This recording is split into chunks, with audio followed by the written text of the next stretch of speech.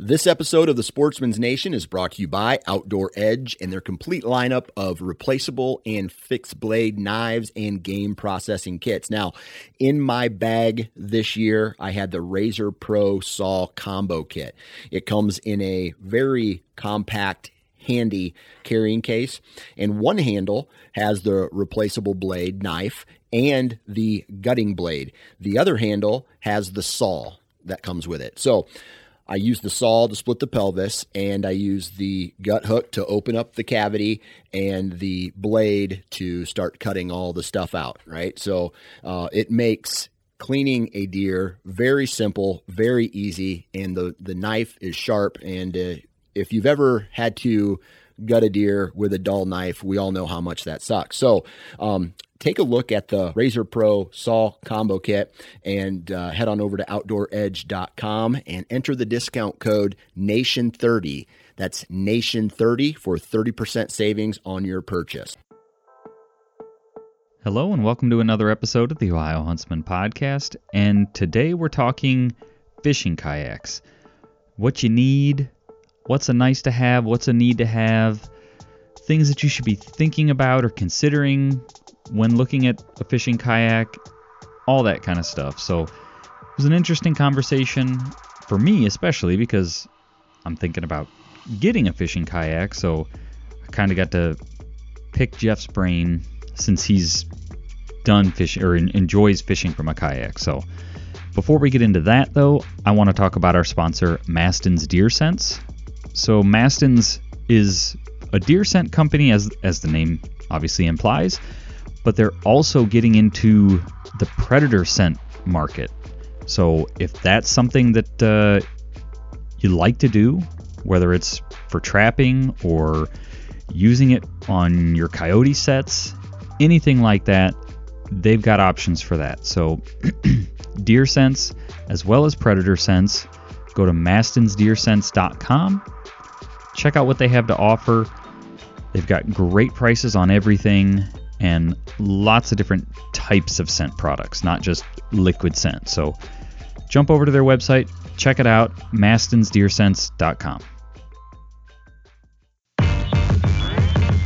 Welcome to the Ohio Huntsman Podcast, where three brothers, Jason, Jacob, and Jeff, discuss all things hunting in Ohio.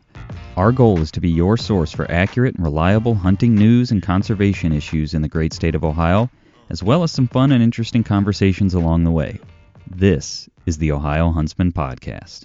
Are you listening?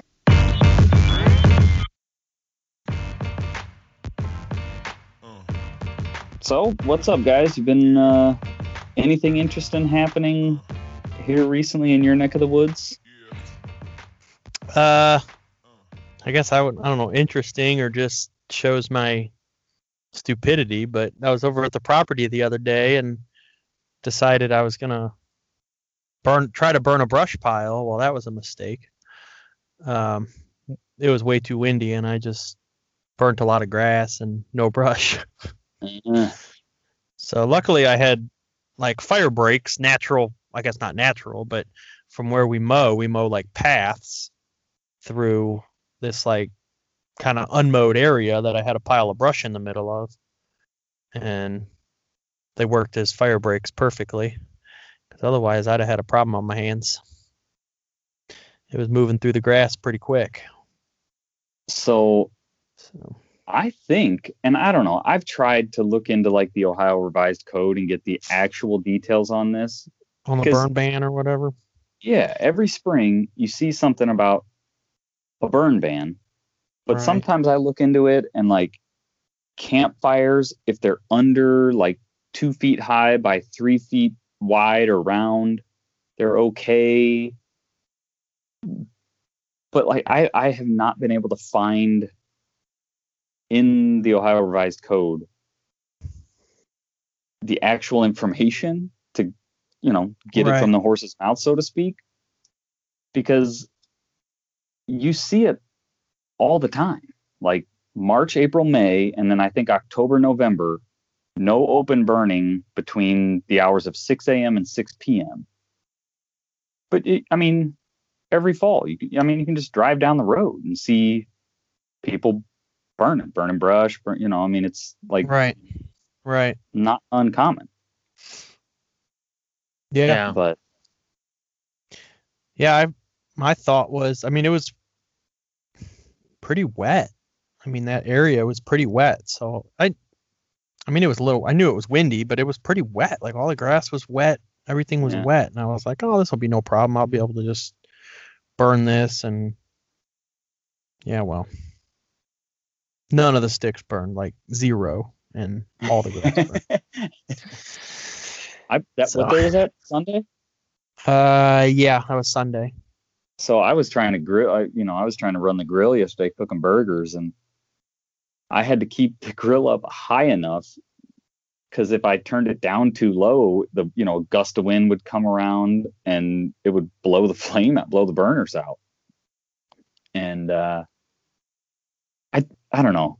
Our house, it feels like sometimes it, like, if the wind is the right direction, like the house funnels air around it or something, it's like sometimes it's gustier right around the house, or it does weird things right around the house, like the smoke.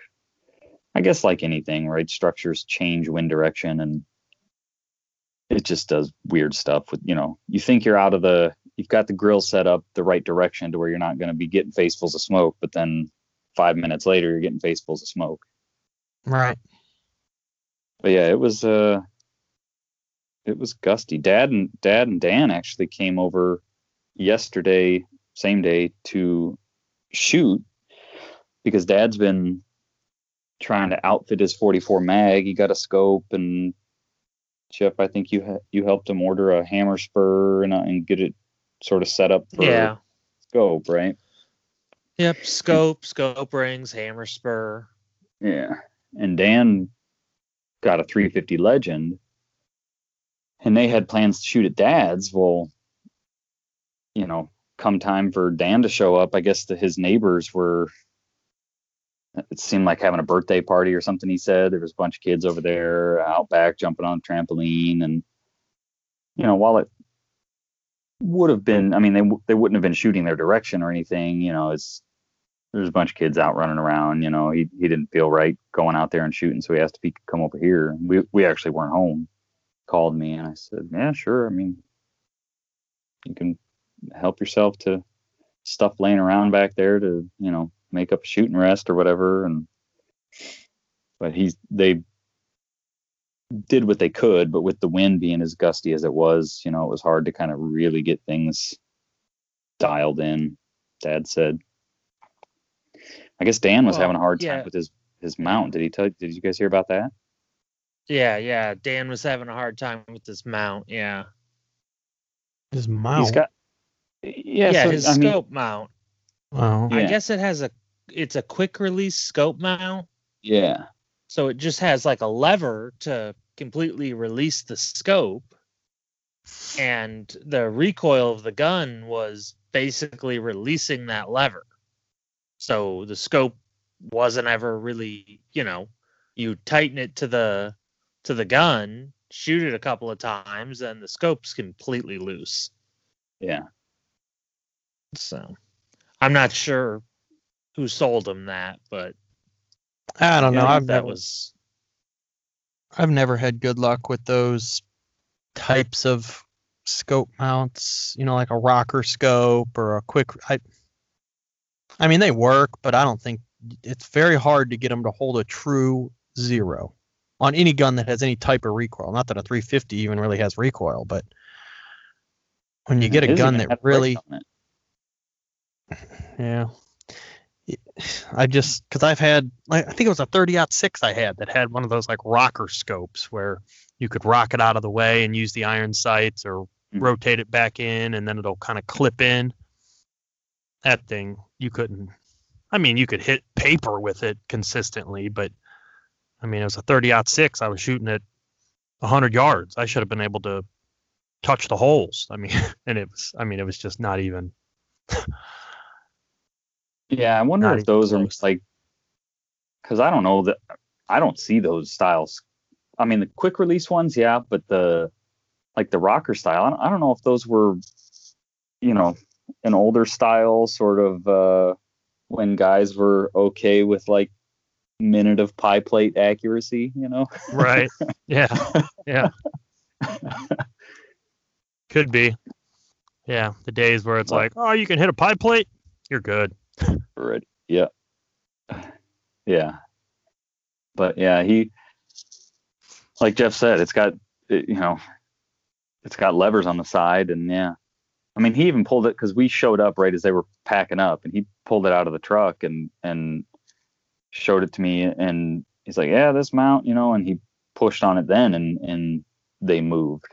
He's like, yeah, I don't know, I'm taking it back. I'm gonna have them get this figured out, and so I don't know what it would work on, because like 350. One of the selling points of 350 Legend is low recoil, and like I said, he's got a Ruger American, and it has a factory muzzle brake on it. All right, so it's even less. Yeah. So, but yeah, that was a windy, gusty day. So, Jeff, you were saying something through our ongoing text message about what was it, a park or something that somebody's proposing to rename? Yeah. So, I posted this to our social media, so if you guys follow that, you can see it there. But a Apparently state representative, because I didn't know you had posted it there. yeah.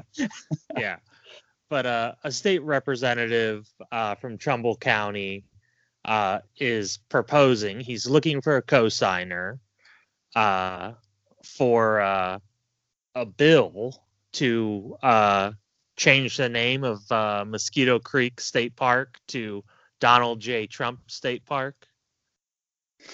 So that's been getting a lot of interest online, both ways. I guess on what grounds or justification? Like, what does he feel that Donald Trump did for the parks or the state parks or wildlife? Like, is there any justification behind it? Not arguing he didn't do it. I mean, I don't know. I don't know of anything one way or the other. I don't believe that he was a super friendly environmental guy. Typically, the Republicans are more anti, but yeah, I think he said basically it was in honor of all the good works he did for the state, and just kind of left it at that. And I mean, typically, my opinion, this is just my opinion, Donald Trump was very good for wildlife. The environment, maybe not so much. He was very friendly to wildlife, maybe not so much to like the EPA, basically. Pollution. He may not have been as friendly there. Okay. So I'm just laughing because it's a representative from Trumbull County, and if listeners have listened for any amount of time, we have grandparents that live in Trumbull County, and grandma out there is we hunt on the farm out there, and grandma is a staunch Democrat and hates Donald Trump with every fiber of her being. and one of her representatives is turned back on her. Yeah, well, I think she might be the only one out there who doesn't like Donald Trump, though. It's pretty Trump heavy when you drive down the road. Because like I was saying to you guys the other day, I have to give the Trump supporters credit, and they're keeping it on. Their signs are up, flags are up. Yeah. They're just continuing on. So. Yeah. But I guess when it comes back to like changing the name, like I might be okay with changing the name of Mosquito Creek Lake, because that's not a very tourism friendly name. No, it's not very inviting. It's like I'm going to stay far away from that place. Yeah. I mean, mosquito hatred, that's bipartisan there. That's not a partisan issue. Yeah. So I'm not necessarily against changing the name. And I mean, it's just named. I mean, it's a man-made lake, so we had to come up with a name for it. And we just named it after the creek we dammed one of the creeks that we dammed to make the lake. So, I mean, I'm not super, attached to the name, if you will. But I don't know. I mean, kind of my opinion is maybe we should name our state parks after, our Ohio celebrities, heroes, whatever word you want to call it. Right. Yeah. I mean, I fully support them naming Jesse Owens State Park that. Like, that's a good name. He should have a state park named after him. Right. So I would be okay with changing the name. I don't know if Donald J. Trump is I mean, it'd probably get some tourism because, like Jacob said, like the Trump supporters are keeping going. So yeah, I'm sure they would come just for the name. Yeah, but it feels a little polarizing, though. You're right. Yeah, it's definitely polarizing, and I maybe we don't name a whole park. Maybe it's a playground, a picnic area. There you go. I mean, I think that would be less polarizing. Right. And also maybe just a little too soon. Let's let history tell its story and see how good or bad he was after some time has passed. So, yeah. But yeah, unless he doesn't find a co-signer, which I think he probably will, there's got to be another representative in the state who's willing to co-sign that. That'll be something that we'll probably hear more about because there'll be a bill to change the name. And I'm sure people, I mean, it's already on social media. People have very strong feelings. Yeah, I'm sure. Well, anything related to Donald Trump, people have very strong feelings. Right. It's a very polarizing figure, rightfully so or not, but yeah, you can get on both ways. I mean, people love him or hate him. There's very few people, at least that are outspoken, that are like, yeah, he was okay.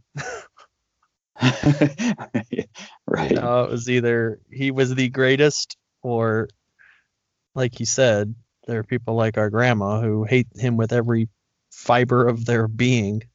Yeah. Spend a lot of time and energy hating him. Yeah, that's for sure. But so, Jeff, do you usually get into much early season fishing like this time of year, March? Yeah, most of my fishing is probably this time of year. I mean, this is I enjoy crappie fishing early season. Okay. I'm not much for the heat, so I don't really like being out midsummer, and I feel the fishing's terrible. I don't have much luck. So this time of year is when I mean, maybe give it another week or two, but this time of year is when I really like to be fishing. I have the best luck. Yeah, I find being out on the water in, like July, August, there's not a lot of shade out there. Yeah. So you just cook. Yeah. Yep. Not a lot of shade. Yeah. And I mean, depending on the lake, when the big boats get out, I kayak fish. So when the big boats get out, all they want to do is try to sink your kayak. they could care less about you. Yeah. I could see you guys having great fun doing that. Yeah. Yeah. So speaking of fishing, kayak fishing, do you guys watch or have you seen any of the YouTube channels where these guys, they're just YouTube channels of guys going out fishing, whether they're on a boat or they're on a kayak, or you seen any of these? I've seen a few, just fishing YouTube. I don't know about many guys on kayaks. There's one guy that his videos pop up occasionally. He does deep sea fishing, or I don't even want to say deep sea fishing, but saltwater fishing. And I'll watch him some. I couldn't tell you the name because it was just a YouTube suggested video. And for whatever reason, I think I know what it was that caught my attention. This guy was using a duck lure, looked like a baby duckling, big lure, fishing up a river, and I couldn't tell you where it was, but it was freshwater because he's catching pike on a duckling lure from a kayak. Yeah, and I think it was the duckling lure in the thumbnail image or whatever that caught my eye. And I've done this before where for whatever reason, I'll get sucked into one of these channels or themes and some amount of time goes by and all of a sudden I wake up from my stupor of what am I doing? Why did I just waste the last hour watching a guy fish? I don't. Right. Does that ever happen yeah. to you guys, or am I the only one that gets sucked into these wormholes? No, I definitely get sucked into that. And yeah, fishing, hunting. Well, I guess mostly just fishing and hunting, but all kinds of hunting. Even stuff that I don't really participate much in. It's still oh man, this is cool to watch. Yeah. Now, in my defense, that watching those pike smash that, because it was like a topwater thing, this thing would kind of skim across the top, and it had feet on the back that sort of acted like little propellers or whatever, and so it would sort of flap its feet in the water as he reeled it, and they were slamming this thing. So it was kind of exciting in that regard, but I think at one point it was not a cheap lure. We're not talking a $10 lure here. I don't quote me, but it might have been closer to $50 lure. Wow. Yeah, that's what I thought.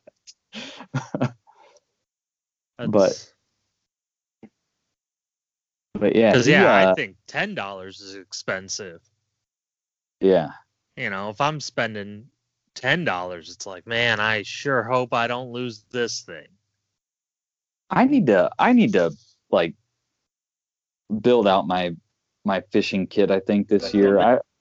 Because I've just got pieced together stuff from when I was a kid, from that I probably stole out of Dad's tackle box, or bought a thing or two here or there, or ended up with somehow. And it's quite a hodgepodge of stuff. So some of them have gotten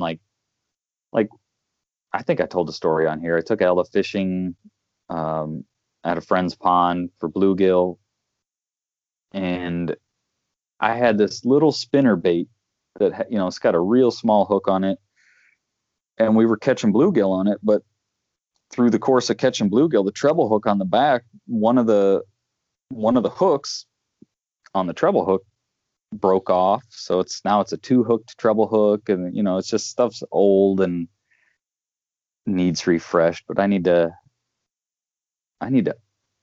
sort of build out my kit a little bit this year, I think. If we're going to do more fishing. Ella seems to like fishing, so I need to make sure I have the the necessary supplies. But speaking of these guys YouTube fishing on kayaks, so this guy, I mean, I don't know if he has a day job or if he's just a YouTuber. I would imagine. I mean, I don't know. I guess maybe you could make a living as a YouTuber filming fishing videos. Maybe I don't know.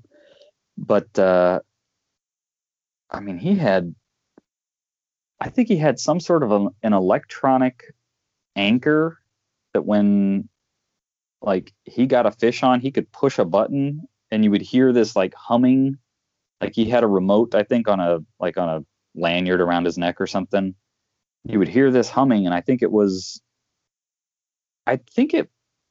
now that I think about it, I don't think it was an anchor in the sense of like a weight on the end of a rope, but I think it had a pole or something that was tied to either the front or, somehow mounted on the front or back of his kayak. And that pole it wouldn't work in deep water, but like river channels and stuff where you got a couple feet of water. I think that pole would just drive down into the bottom of the stream or whatever, the river, and hold him there while he was trying to reel the fish in or do something so he didn't drift downstream. So he had like, yeah, that's interesting. Seemed to have quite an elaborate setup. So I guess, because Jeff, I was mentioning to you, Amanda and I were thinking about getting kayaks, and I was actually looking today a little bit into what it would take to get a roof rack for her car, her SUV, to haul kayaks. And so then it was like, well, if we're going to be having kayaks, maybe I should be thinking about fishing out of kayaks. And I know you've done some kayak fishing, so yeah. I just let the fish drag me around, though. If I catch a big one, it just drags me. I mean, I reel it in, it reels me in. Either way, the line gets shorter, I get closer to it. Yes, that makes good sense, right? Yeah. I mean, I've only ever had one real bad experience, and I mean, I was reeling in a fish, and it took me into the trees. The trees overhanging. And, I mean, I guess I could have lost an eye or something. All I got was like a little scratched up, but so you got to watch yourself. You got to watch out for the trees. Sometimes you got to put the pole down and paddle the other way. Right. They're not going to pull you hard enough to like drag you out of a kayak or something. I wouldn't imagine, right? No, not unless you catch a monster. I mean, like a real monster. Yeah, no, they're not going to pull that hard. They'll pull you around, pull the kayak a little bit. Right. But no, they're not going to. We're not talking like swordfish or, something like that. Talking right. I mean, I guess if you caught like a large muskie, like, I still don't know if it would necessarily pull you out of the kayak, but it would definitely pull you around. Because I'm just saying, like, large catfish, and if it drug you into trees or something like that, like you would just sort of get hung up in the trees. Yeah, I would. Yeah, I would say so. We need to pause here quickly to talk about our sponsor, Monster Whitetail Grub. So Monster Whitetail Grub has everything you need when it comes to feeding or supplementing deer. You can use their signature feed to get deer in front of your cameras if you want to monitor antler growth or fawn development. They've also got straight mineral. I know a lot of guys like to run mineral in the springtime for lactating does, fawn development, and what we all like to see, antler development. So lots of options. Monster Whitetail Grub has what you need. Check them out. Go to ohiohuntsman.com/sponsors. There's a link there that puts you in touch with them. They're getting their product in more and more retail locations, so there may be a retail location near you. If not, you can just order it straight from Monster Whitetail Grub. So lots of good options. The product works. We've had very good luck with it. So check them out, Monster Whitetail Grub. So if a guy's looking to get a kayak and do some fishing out of it, what should we be thinking about, considering, since you've done this a little bit? I want your insight. Well, the very first recommendation I would have is buy a fishing kayak instead of buying a regular kayak and trying to retrofit it for fishing. Okay. Just buy a fishing kayak. I mean, it's basically comparable in price anyways, especially now. So what makes a kayak a fishing kayak? Well, really the main thing that you want, that you would retrofit basically is like a pole holder, fishing pole holder, more than one would be nice. Because it's trying to put a fishing pole holder onto a kayak, retrofitting it there, you're just wasting your time and money. And if you want to use it for something else and the fishing pole holder looks kind of ugly and gets in the way, where if you buy one that just has, a whole fishing pole holder molded into it, it's not in the way, it's molded into the side of it. So a fishing pole holder, like the handle of the pole goes in it, or something that lays along the length of the kayak, so as you're paddling?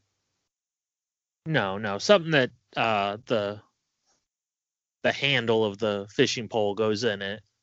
Okay. And then that way you can troll if you want to. You can put the fishing pole in there and paddle, and you're basically trolling for fish. Okay. When the fish bites, it bends the pole back and you grab the pole and reel the fish in. And so you end up, it could serve double duty, right? You can sort of troll with it, or if you're just looking to get from here to there, you're not fishing, you just stick the pole in it so the pole's not sliding off the side of the kayak or something while you're rowing there, paddling. And the next thing, which is more of a preference thing, is, a big decision is whether you want to go with a sit-on or sit-in kayak. Most people that fish from a kayak use a sit-on kayak, which is just, you sit on top of it and there isn't a shell that goes around your legs. Most people use sit-on because they're sturdier. There's a larger surface area contacting the water, so it's sturdier, less likely for you to tip over, fall in. Also kind of gives you a little bit, it tends to give you a little more room, to put stuff with a sit-on. So a sit-in kayak is what, more maneuverable? I mean, the main benefit I see of a sit-in is when the boats are trying to, sink you, the water runs over the kayak instead of into your lap, trying to wash things, off your kayak. Okay. But yeah, I would assume, sit-in kayak would be a little more maneuverable, easier to maneuver. Because of its narrower frame. I mean, because that's what you see on, I know nothing about kayaks, so that's the beauty of this. I can ask any question, stupid questions, whatever. That's what you see, like the whitewater kayaking guys, right? Those are sit-in kayaks, right? Yeah, well, and people that are whitewater kayaking, typically those are sit-in kayaks, and those are sit-in kayaks that have like a watertight seal that goes around your waist, so you don't like a neoprene sleeve or something. Yeah. And another benefit of a sit-on typically is a sit-on kayak typically has a way to drain it while you're sitting in it, where a sit-in a lot of times does not have any way to drain it other than to shovel it out, bucket it out of the kayak. Yeah, okay. The main way with most sit-in kayaks that you get water out of it is to go to shore and pull the drain plug or just flip it over. Yeah. Typically they have drain plugs though. Oh, okay. You can just drain it. A sit-on kayak has drains in it that when the water comes over, the water drains through the kayak. Okay. So, see, I was surprised to hear you say that the sit-on is more stable, because I would have assumed a sit-in to be more stable because your center of I would imagine your center of gravity is lower if you're sitting down in this thing. But maybe because you are up higher, they make the sit-ons wider to give you that like lateral stability. Yes. Sit-ons typically are wider. Okay. And yeah, you have a lot more surface area on the water. Okay. Instead of, it's like a flat bottom boat versus a V bottom boat, like that's kind of the difference, if you will. Okay. But yeah, most people who kayak fish use a sit-on kayak. Okay. I would imagine that's better. Like being up higher feels like it would be better for like casting, getting, putting your casts where you want them to go versus being closer to the surface of the water. Yeah, it probably is. I mean, I don't notice a ton of difference, but I'm sure it is, And it helps. I mean, it definitely helps you see if you're somewhere where the water's really clear. It helps you see down into the water. Instead of being up a little higher. Yeah, being up a little higher, you can see down into the water, and sometimes you can see like, oh, hey, there's a fish there. I just need to cast to it. Right. Okay. So what do you need? I mean, because to your point about like, water coming over the edge, trying to wash stuff off the kayak, it feels like you'd have to have some sort of plan or system for containing all your stuff. Because like dock fishing, a lot of times with me, stuff ends up strewn everywhere, right? I got pliers here, I got tackle boxes there, my water bottles over there, the cooler, like do they like how do you do that? Do you just have to pare your system down to like a small tackle box, and how does that work? Yeah, I have my system pared down to a very small tackle box. Okay. I pick what I want to use that day, what I'm going after, and that's all I have. It's, I don't know, maybe a 9x3 double-sided tackle box. It's like, I don't know, a couple inches thick, 2 inches thick maybe, and then it's 9 inches long, 3 inches wide. Yeah. It's small, and it's got a lanyard on it. It's basically like a, what's the word? What are those things that women carry around? It's like a fishing wristlet. Like or a clutch purse or something. Yeah. It's like a clutch purse, but for fishing. It's got a loop on it that I can tie, so that if it's all sealed up, water does come over, it doesn't wash off. It's tied to the kayak or tied to me. I think we should make stickers that say something like that. Fishing wristlet or yeah. for your small tackle boxes. Yeah. Okay, so you're not, because what I'm thinking, what Jacob and I need is we need 2 kayaks, one that we're fishing out of and one to tow behind us with the with the rest of our stuff. See, yeah, that's called your wife's kayak. Yeah. See, that's I because a lot of times I'll go fishing and my wife will be out reading a book. She'll go out on the kayak and read a book, and I put a little extra stuff in her kayak. There you go. Or sometimes if my kayak's getting a little too weighted down, then her kayak becomes the fish kayak. She's got to just sit with the fish. I like it. Yeah. Does she manage your snacks for you too while you're out there, or how does that work? Yeah, typically she would manage the snacks. Typically, I mean, that's just about everything we do. She manages the snacks. We go hunting. She's got to have her snacks. So, and yeah, typically snacks go in a dry bag. I have a dry bag that folds up. That way your snacks don't get all soggy.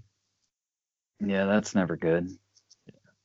And then my one kayak has a dry box in it that, that's another thing that if my sit-in kayak has a dry box, so I can put extra stuff in it, extra lures and stuff. It's not easy to really access while you're on the kayak. You got to really turn around, but if I can just cruise up to a beach or something, river edge, I can hop out, switch out stuff, get back in the kayak, and be on my way. Gotcha. So the other thing I think about as a newbie kayaker is comfort. How comfortable are these things sitting on for a couple hours at a time? Or what do you is comfort a consideration that you can buy better or worse? Yeah, I would say comfort's probably the biggest factor with how expensive they are. Oh, okay. The more expensive they are, the more comfortable they are. But it's also pretty easy to make a kayak that's not comfortable pretty easily. Take a towel and roll it up and put it under your butt, and maybe take one of them like hunting foam things and add it, put it to add cushioning to your backrest or whatever. Oh, okay. Yeah. And I mean, my main thing with things being uncomfortable probably wouldn't affect you too much. I'm tall, so my legs get uncomfortable pretty easily. Gotcha.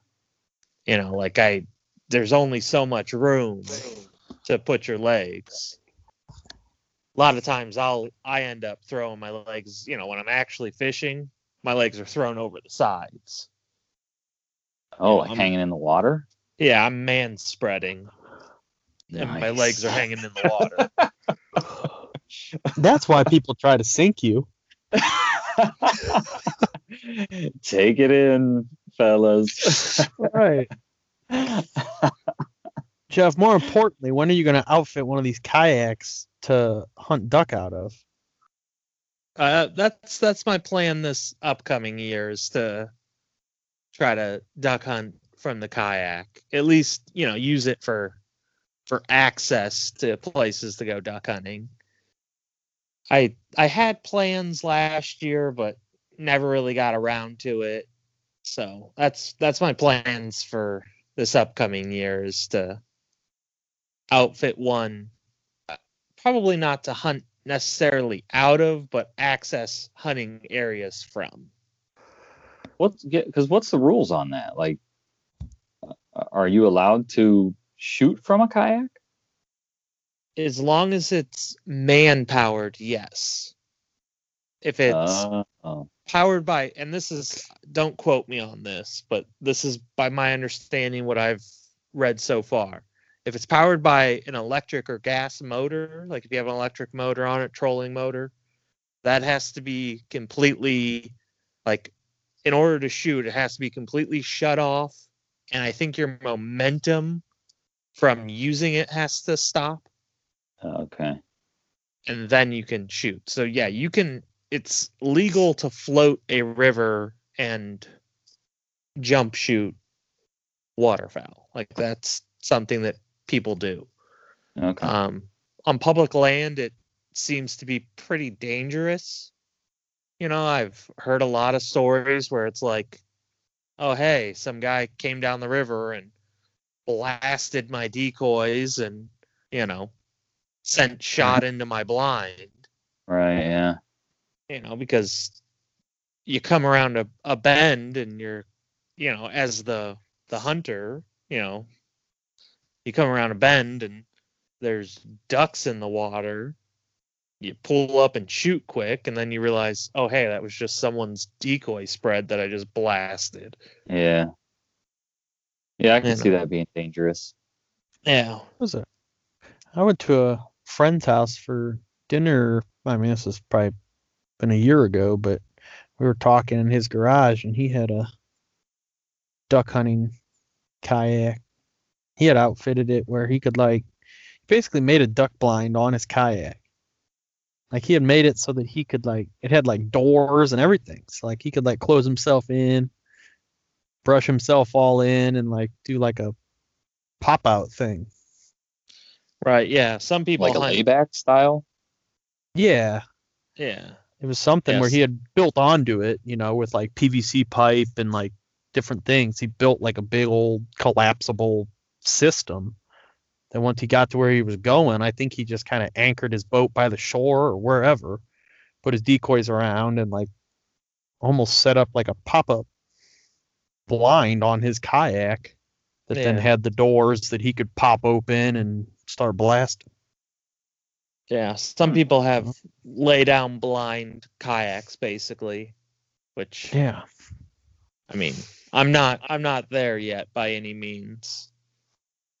I'm just hoping that next year I'll be able to use it for access and, pull it up on shore and brush it in or whatever so that I can, get ducks to land in the river or lake that I'm hunting on the shore of. Sure. So, a little bit off topic, but on the subject of ducks, you had mentioned, possibly getting ducks. And when you guys were over at my house this weekend, your wife did not seem in favor of that idea. So what's the story there? She doesn't want ducks? No, she doesn't. She doesn't really like birds in general. I think from a cleanliness standpoint, she's not a big fan of having birds as livestock or pets. Gotcha. She's not a fan. And I think the other thing is, I wanted ducks as meat ducks. Basically, I was just gonna have them around for a little bit and, basically let them do their thing. And, come fall, I was gonna kill them and eat them. And I don't think she's too keen on that either. Basically having something that, like a pet, that's not, basically it's not a pig or a cow that we're gonna then kill and eat. And I mean, I think she would be more than happy to kill a chicken. I don't think she really likes chickens at all. Especially her brother has chickens, and they have some aggressive ones. Oh, okay. They get broody. Oh. And she doesn't, that really made her not like them. They turn into attack chickens. Yeah, I don't. There's two that they're little fluffy black ones, and they're aggressive. You just got to go in there, and they come at you, and you just basically got to punt them away. 'Cause, I mean, they as soon as you walk in the coop, they come at you full bore, and you know they could definitely scratch you up. I mean, right? They're not coming for your eyes, but they'll try to kick your legs off. Yeah. All right. So back to kayaks, though. What else do I need to be considering for if I'm going to be thinking about fishing out of a kayak? Well, mentioning comfort, a life vest. Get a comfortable life vest. Because like that's, in my opinion, that's way more important for your comfort than the seat of the kayak is. You know, if you got a life vest, especially like those orange emergency life vests. Not one of those. Yeah, like those aren't comfortable. They're not you breathable. Wear it the entire time you're in it, or? I mean, legally, no. You have to have it, but you don't have to wear it. But you probably, I mean, if you get a comfortable one, there's no reason not to wear it, basically. I mean, unless you're worried about tan lines or something. And I mean, a lot of places it's required. I mean, some public places it's required. You have to wear life vests the whole time. A lot of other like public boat ramps, you have to wear a life vest at least to launch your boat. You know, and then once you get out on the water, you can take it off. Like, you know, the ramp is a safety zone, so you have to be wearing a life vest. Okay. But yeah, if you have a comfortable one, there's really no reason not to wear it. Okay. You know, it's especially you know, when a boat's trying to, you know, a speedboat is trying to drown you. You know, you'll be happy you had it. Yeah. When you're, especially, you know, I mean, I've had situations where I've, you know, basically gotten flooded out by a boat, and, you know, as your kayak's building up water inside of it as you're paddling to the shore, it's like, well, hopefully I can get to shore before this thing fills up and starts sinking, and I'm going to have to basically drag my flooded kayak back to shore, you know, instead of paddling it. Yeah. You know, because I've gotten it probably a quarter of the way full of water, which, I mean, that's a lot of water. I mean, that's a lot of water weight. Right, yeah. You know, so is your butt wet at that point? Yeah, if your kayak's a quarter of the way full. Yeah. Yeah. Your butt's, you're sitting in water, stuff's floating inside of your kayak. Like so now you're wet. This brings me to another question then. Not necessarily related to kayak fishing, but kayaks in general. So it sounds as though you want to be wearing like swim trunks or some sort of fast drying pants and underwear, because if you're at risk of getting your butt wet, I certainly don't want to be sitting there with wet underwear all day. Yeah, I mean, it's definitely nice to be wearing fast drying clothes, especially if you're going to be somewhere that is going to have wake from other boats.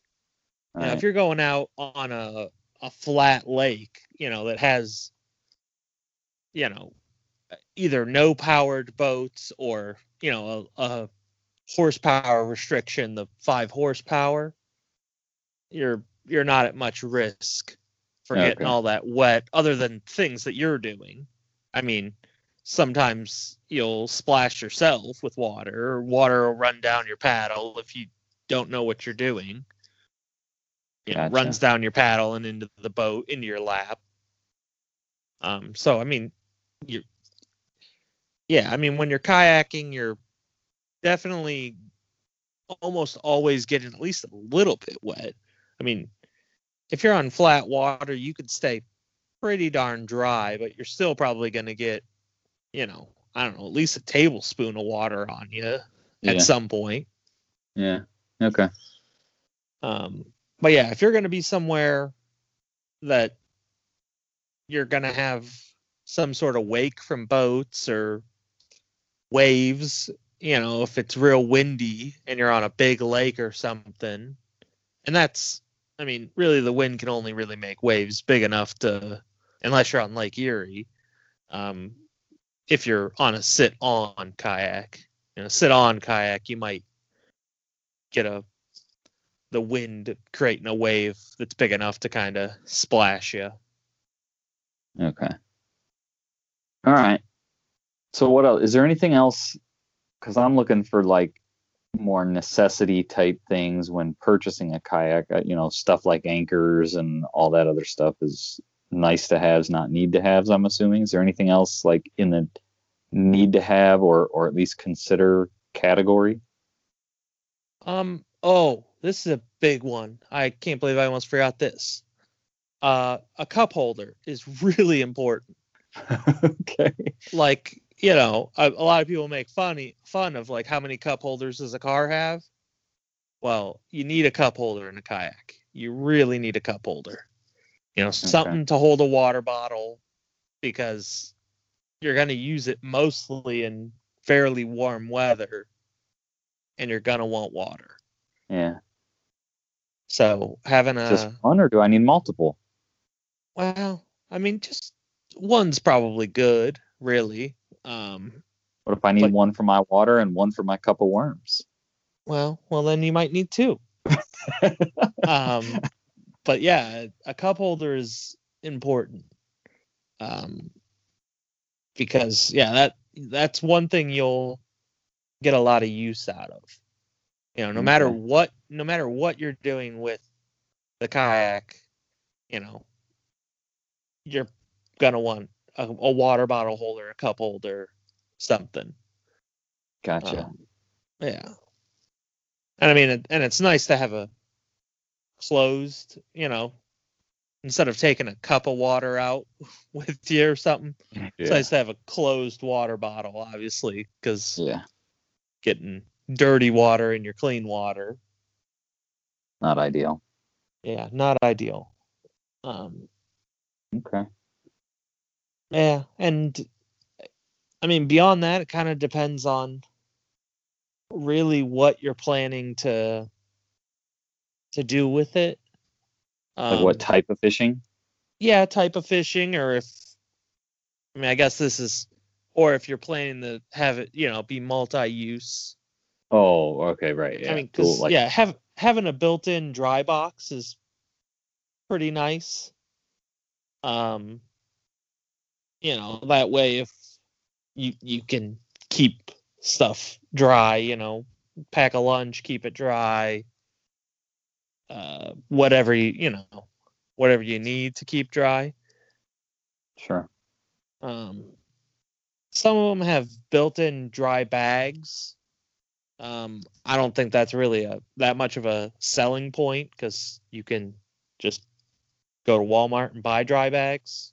They're fairly cheap, and tie it to your kayak if you really want to tie it on.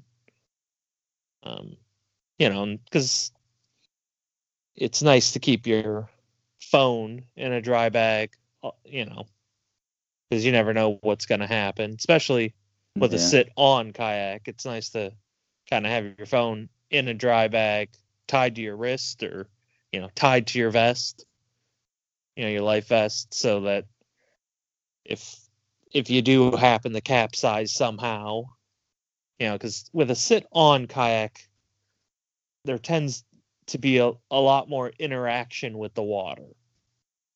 You're getting more water on you than a sit-in kayak. Okay. But with a sit-in kayak, if you get water inside of it, you're sitting with that water unless you can bail it out somehow. Gotcha. So. Okay. But yeah, and the main thing is you really gotta, before you go out fishing, you can take a big tackle box if you want. I'm not brave enough to do that. Take a big tackle box that might get dumped off my kayak. And you can buy a soft-sided floating tackle box if you want. But I've found it just easier to just basically know what I'm fishing for and pack a little tackle box and go from there. I can keep my big tackle box at the car, and if I want to change things up, I can paddle back to shore, go to the car, and change out what I have in my little tackle box. Yeah. Okay. All right. Last question I have. What price range are we talking for a decent entry level that you could use for fishing and for just recreating? Entry level, yeah, a decent entry level one, you should be able to get for $300 or less. Okay. And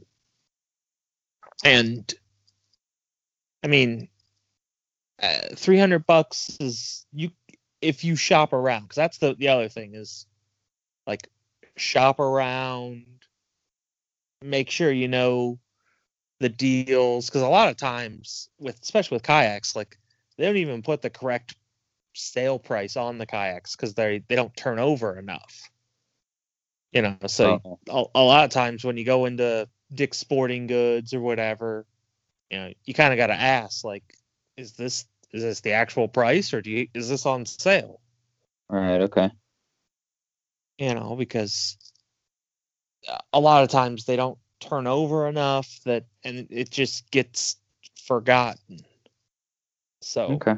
You can get a fairly decent kayak, for $300 or less. And $200 isn't, I wouldn't be afraid of a kayak that's $200. Like, you can get a good kayak for $200. If you're dropping below $200, it's probably, unless it's end of the year blowout sale. Right. Okay. But yeah, $300, you should easily be able to find a pretty decent kayak, and don't be afraid to basically ask to sit in the kayak, before you buy it. Like, ask for him to take it down and put it on the floor so you can sit in it. A lot of, because a lot of times it's like, oh, well, this is a nice kayak and it all looks nice. And then when you actually sit in it, it's like, what were the people thinking when they designed this? This isn't comfortable at all. Oh, okay. I borrowed a friend's kayak one time, and the seat was like, I don't know, it was like a bucket, like you were actually sitting in a bucket, it felt like. And I was like, why would you ever design a kayak like this? Like, the water splashes over the side and then it goes directly to your butt. Like, this is a terrible design. And it just didn't, it didn't feel, it folded you in half. And then, when water, it's a sit on kayak, and when water came over, it just funneled right to your butt. So, okay. But yeah, that's my advice. I think that was a good, at least for me. If anything else, it was helpful for me. So hopefully it was helpful for somebody else out there. If anybody else, listeners, have any, kayak fishing tips or advice, we'd love to hear that. Just, general kayak use tips, any pro tips or anything like that. We like hearing that kind of stuff. So unless you guys have anything else, go ahead. You don't have to pay an arm and a leg for a comfortable life vest either.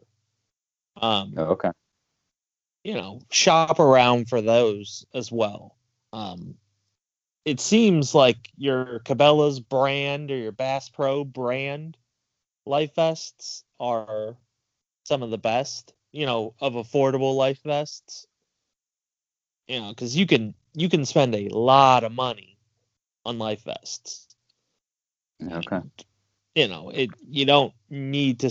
I mean, depends on how comfortable you want to be, I guess. But a lot of times you don't need to spend a lot of money on a life vest for it to be comfortable. You just gotta basically buy the right life vest. Go somewhere, try it on, or order it online and try it on. If you don't like it, return it. I've seen these life vests that it probably depends on where you're at on their, like, if they are legal, but they are super thin and not buoyant. But if you go overboard, they have like a ripcord on a handle or something. You pull the handle, and I think it's got a CO2 cartridge in it or something, and it basically inflates the life vest on command, if you will. But normally it's not a. But so, like, if you fall overboard and hit your head on a rock and get knocked out, I think you're SOL. That's why I say I'm not sure on, like, I saw them on another YouTube channel. Yeah, these guys doing scuba diving type stuff. Yeah, I've seen those, and I mean, I don't really know much about them, but I've seen them. I know what you're talking about. Yeah. All right. Well, I'll let everybody get back to their morning, day, evening, whenever you're listening to this, and we'll talk to everybody next week. All right, so that's it for this week. Hopefully you guys enjoyed that conversation, got something out of it, maybe got some interesting tidbits there if you're thinking about getting into kayak fishing or looking at buying a kayak in general. And hopefully you're enjoying your spring so far. So maybe you're getting out and doing some fishing already. If so, kudos to you. If you like this episode or any of our other episodes, if you feel like we've earned it, I would appreciate you subscribing to the podcast. That way you're automatically notified when we release new content. And also, if you like it or you know somebody else who you think might like it, send them a link to the podcast. We're on all the major podcast platforms, so whether you're iPhone, Android, whatever, you can even listen right in your web browser. So whatever you like, lots of ways to listen. We would greatly appreciate that. And with that, we will talk to everybody next week. Thanks for listening.